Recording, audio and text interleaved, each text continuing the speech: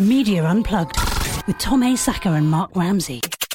This is a Media Unplugged Extra. I am Mark Ramsey. And I'm Tom Asacker. Tom, I had the opportunity a week or so ago to talk to Peter Kafka. Peter is the media editor at Recode. Recode, of course, covers all things technology. Yeah. And you know about Recode, you know about Peter, you know about the people who launched the thing, Kara Swisher, Malt Mossberg.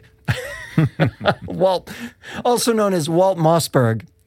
And Peter's been covering media and tech for a long time, since 97. And we had an interesting 20-minute conversation on kind of the ins and outs of media, what was in, what was out, where Twitter stood, what deep doo-doo they were in, and Snapchat and some other stuff. So I thought it would be cool to kind of share that with the Media Unplugged audience, since it's 20 minutes on point. Yeah, that'd be great. Now, you haven't heard this yet, and I don't remember it, so we're not going to give it much of an introduction, other than to say this is from the Hiveo conference in early June. Recode's senior editor for media, Peter Kafka, and me talking media. Here it is. Peter Kafka is senior editor for media at Recode, the digital news platform launched by Kara Swisher and Walt Mossberg. Peter's been covering media and technology since 1997 for Forbes, Forbes.com, and the brand that has become Business Insider. He's the host of the Recode Media with Peter Kafka podcast, which is terrific, by the way. I strongly recommend it. And the producer of the annual Code Media Conference, which is the one it's not the one we're talking about, That's right? in February. That's the February See you one. then. Please welcome Peter Kafka. Thanks. Peter, you're just back from Code.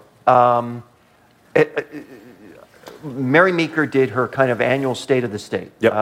The Kleiner Perkins presentation. Go get it online. It's free. It's online, it's free, and it's many, many slides, but it's very worthwhile. And I wondered, on the basis of that, State of the State is, here's where kind of the state of technology is now compared to a year ago, and here's where it's going, and here's our projection, our assessment. Without going into all the details of that, what surprised you about that? That is a good trick question, because I haven't spent as much time with that slide as I should, because I was on stage most of the time. I mean, the thing that people are always drawn by, and this is a yearly thing, it's not a surprise, but people always remark on it, is Mary will always have a slide that shows we're spending this much time on digital platforms, video, podcast, whatever it is. Ad dollars are still being spent over in traditional media, are still being spent on print. There's a huge gap. And this is the premise of pretty much anyone investing time and or money in digital media is, well, the ad dollars are going to show up on the digital platforms eventually. They've been saying that for a decade, now 2 decades. And it is moving very, very, very slowly. I think Howard just said the projection for podcasting is $36 million bucks next year. I mean, it takes a long time to move the ad dollars. The eyeballs always move ahead. So that can be frustrating if you're in the digital platform business, but it's also a huge opportunity. And that's the thing, that the one slide everyone remarks on year after year. The fact that that is there every year, year after year, leads me to wonder, is that an assumption on her part? I mean, we say, well, because usage is here and ad dollars are here, invariably, ad dollars will reach usage. Is that necessarily true? I don't think it's ever going to equal out. I think just because there's a ton of people watching digital video doesn't mean that every dollar is going to move over from TV. And by the way, the old platforms aren't going away for a long time. That said, there's just still an enormous amount of opportunity. So even if a little bit moves over, a lot of folks are going to do well. Okay. The biggest gap, as I recall, is in mobile. It always seems to be in mobile, right? Mobile, yep. Between usage and ad dollars. And digital video. I mean, you hear a lot of talk about, well, there's going to be a flight of money moving over from TV to video. It's not happening yet. On mobile in particular, it's complicated by the fact that, you know, the real estate is proportionately different. And I wonder what your attitude is about, you know, what the mechanism is that's going to make that gap decrease. I mean, here in the audio space, we could say, well, audio is, you know, a natural complement to mobile because it requires no real estate. Yeah, I mean, no one has really figured it out. The two companies that own almost all mobile advertising are Facebook and Google. Facebook stumbled into it, right? They don't really want to present it this way, but they remember when they went public just a few years ago, I think it was 4 years ago, they didn't have a mobile advertising plan. They had literally no money for mobile. Everyone sort of realized that and freaked out. And what turned things around for them are this really kind of clunky ad called a mobile app install ad. These are ads for Clash of Clans and what's the other one? I know, you guys all know what these ads are. And that has been powering their business. Facebook would like Toyota and all the folks who sell stuff on TV to figure out some way of putting their ads on Facebook, but they're not doing it yet.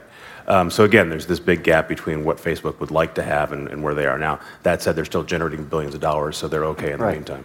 What do you think is going to close that? I mean, what's the trigger going to be? What's going to change that gap? I don't know. I would love to know. If I knew, I would probably not be sitting here. I'd be sitting on a big pile of cash myself. I was going to say, I won't take that personally. You know, because of your podcast, because of all your writing, all your work, you know, obviously media is exploding. Brands, even consumers, are media today. Yeah. Something Andy Bauer said to me out there was, in the future, everyone's going to have a podcast for 15 minutes. Yep. Everyone's a media maker. Some have argued that we've reached peak TV. What do you think we've reached peak media? We might. I mean, you could have said that 10 years ago about blogging, right? Everyone was a blogger for 10 or 15 minutes until they realized no one was reading their blog. It's very depressing to create content that no one's going to consume. And I think everyone who's jumping into blogging is going to figure that out pretty quickly because there's only a handful of things that are going to get consumed. As a consumer, it's great. This is the best time ever to consume media. Yeah. For certain kinds of media creators, it's great because there's a lot of opportunity. You can do things for very low cost that are very effective and engaging. There's also a lot of dumb money sloshing around right now. I mean, anyone can sell a video show to Verizon. If you guys have any idea for any kind of video, go to Verizon right now. They will buy it from you. They're just pouring money into this stuff because they don't know what works and they don't know how to do it. And eventually they're either going to figure it out or stop doing it. But right now there is a boomlet for, again, video, I think probably for audio as well. That's interesting you say that because I've wondered about that relative to a lot of the over-the-top stuff, over-the-top video stuff, whether these are just, is it dumb money? Is it smart experiments? Is it just toe in the water? What are these things? All of the above, right? So Netflix didn't have original content a couple years ago. Now they're spending billions of dollars on it. They're here for real. Mm-hmm. Amazon is getting into it, spending billions of dollars, but they're really still sort of toe in the water. I mean, they're doing Woody Allen projects, and Woody Allen literally has no idea what he's making for them. They're spending $300 million on Top Gear, and they're just sloshing money around. But Jeff Bezos is a very serious guy. He's going to figure it out. I don't know that Verizon is going to be in this business in a couple of years ago if they can't figure it out. But for now, they spent $4 billion on AOL. They're going to spend another $6 billion on Yahoo. They think there's a thing out there that they're going to figure out. So they're going to pour a lot of money into this for a while. How do you see the Yahoo story? What do you see as the next chapter of the Yahoo story? And don't tell me if you knew it, you'd be sitting on a big pile of money. No, I think Verizon buys Yahoo. I think it's that boring and unexciting in the end. And I think they combine it with AOL, which they've been talking about doing for years, and they end up having one big platform that slowly goes away. Sounds like a great deal. Yeah, no, they're old. No one has ever turned around a consumer-facing internet business. Once consumers decide they don't want to go to this website anymore, they stop going, or they go there habitually, or because they don't know how to change the browser. But no one has ever taken a declining internet brand, the consumer-facing internet brand, Priceline's sort of an exception, and gotten people to re-engage with it. And I don't imagine that. AOL didn't do that, and Yahoo's been trying to do it for years. There's no sense that they're going to be able to pull that off. What has surprised you? You've been covering media now for years. What has surprised you most in that time? I don't think we saw Facebook coming. We saw it coming, and we took it as we thought that was a joke. And remember when we were throwing sheep? When you use Facebook, and they were poking, and it was something college kids used. Yeah. And it sort of crept up while we weren't taking it seriously, and now has eaten the world. And that's a good lesson, I think, for people like me to sort of pay more attention, be more mindful to the stuff that is growing sort of right in front of your eyes, even as you're not paying attention to it. I think everyone now has learned that lesson to some degree with Snapchat, so they're paying an overwhelming amount of attention to that, which again didn't exist a couple of years ago. Now people are paying enormous attention to the rise of that company. Do you think people are paying too much attention to Snapchat? It's a good question. There's definitely a sense that we think it's a hot club. All the kids are in the hot club. All the old people like me literally can't even understand where the club is, where the door is, how to make the thing work. So that makes it more enticing. And again, if you're an advertiser, of course you want to throw money at that thing. I was just talking to one of the investors in Snapchat, they just raised $1.8 billion. We no longer even, that's no longer a big deal. Because the same day they announced that, Uber raised $3.5 billion. These numbers are crazy. But he said, well, no, that what has to happen for his investment to work is Snapchat has to grow 3x from where it is today. Mm-hmm. It's hard to imagine that Snapchat is going to grow 3x, which means eventually the old people like me have to show up, and that the kids who are there will want to be there with me. Want to stay there with you. Come on. And it's hard to imagine how it'll work, but like we just said, that has worked with Facebook. Facebook has been able to grow at an amazing pace and continue to hold on to its users. Not so much with Twitter. How do you see that playing out? Twitter's stuck. So I just interviewed Jack Dorsey, and I tried to get him to say, when are you going to unstick it? And the answer is he doesn't know. That's not probably the best answer. And he can't say that out loud. It's a great, awesome platform. I use it probably way too much. I think it's got 300 million people on it. It's a big platform. I think their mistake was a number of years ago, they said, we are going to be as big as Facebook. And they've got an ad business that's built on that premise. They've got a Wall Street valuation that's built on that premise, and they're never going to be able to fulfill that. So I think at some point they're going to have to accept they're a smaller company and a vital one, but live with that. Mm. Why did Recode launch a series of podcasts? Why go down that path? I wanted to do it for years. Why? I loved listening to podcasts. I was listening to Adam Carolla's podcast when he was starting out, and Bill Simmons. I loved consuming media that way. I loved on-demand media that I could get whenever I wanted to. Everyone knows why podcasts are great. And a couple years ago, as we were launching Recode, I said, this is a good time for us to try to do this. We had a false start.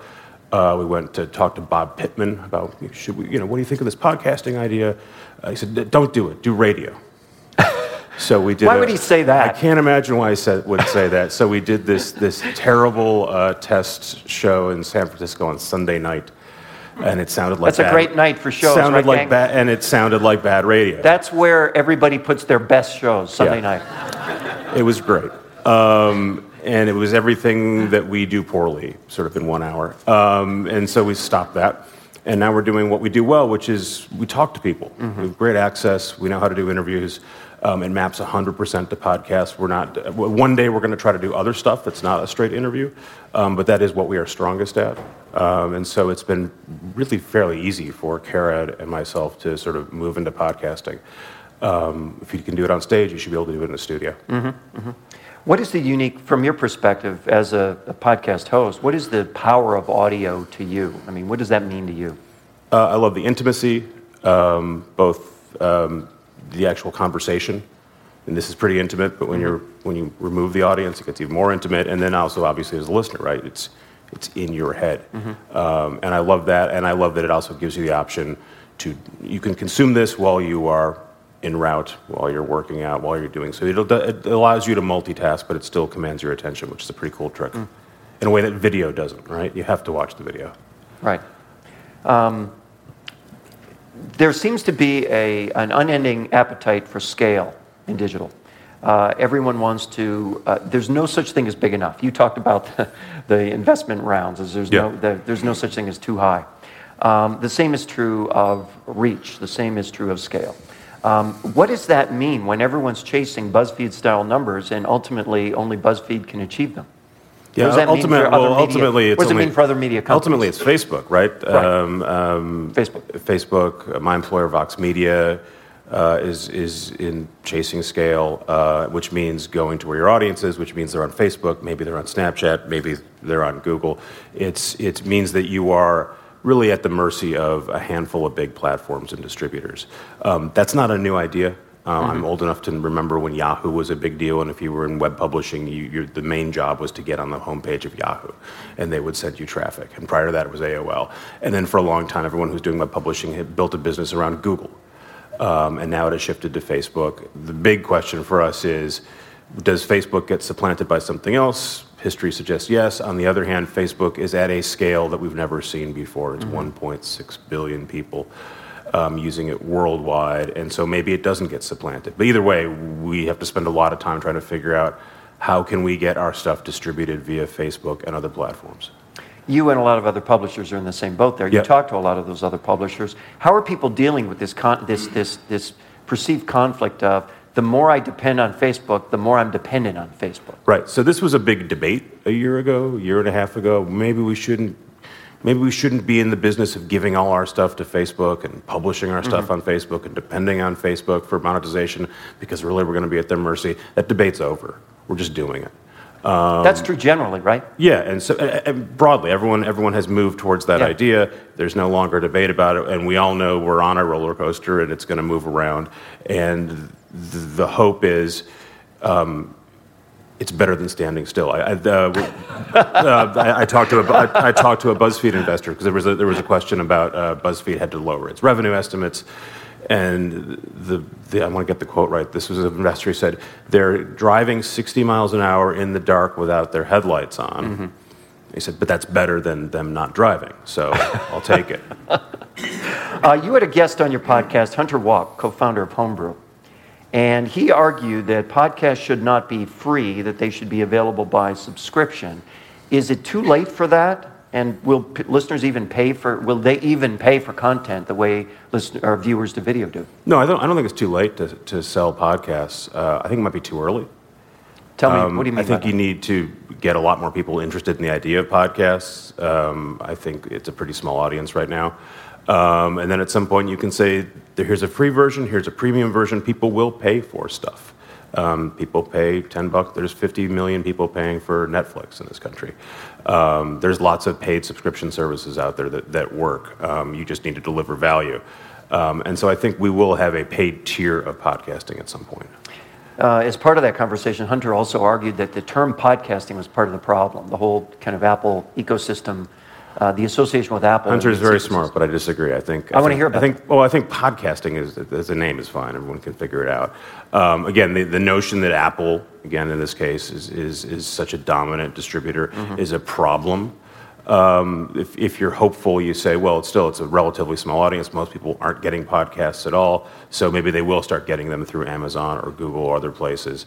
I'm not that hung up on it. I mean, I think, again, you guys all know the reason that Apple is a problem on the ad side.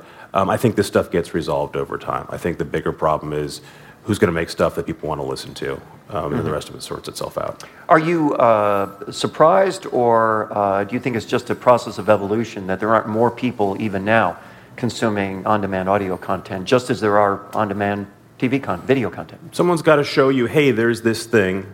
I'm going to put it on your phone for you, and this is how you're going to consume it. And until they do that, you don't know that it exists. Or you read about cereal, and then you go and spend time trying to figure out how to get it from iTunes. It's not very difficult. Everyone's on a computer. Everyone can Google.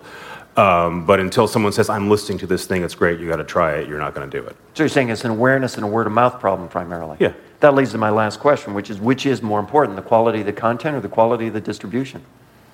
What's the content? You cannot make someone watch or listen to something they don't want to watch anymore. Or listen. Ever. Yeah, you could, right? In the old days, you could. You had 3 channels, you watched whatever was on. There are still networks based on that idea that someone doesn't have a remote and they're unable to change the channel. But my kids are 7.5 and 6. They've lived entirely in an on-demand world. When we're reading a book to them, they say, pause the book. They've never heard an audio ad, right? They've only listened to Spotify.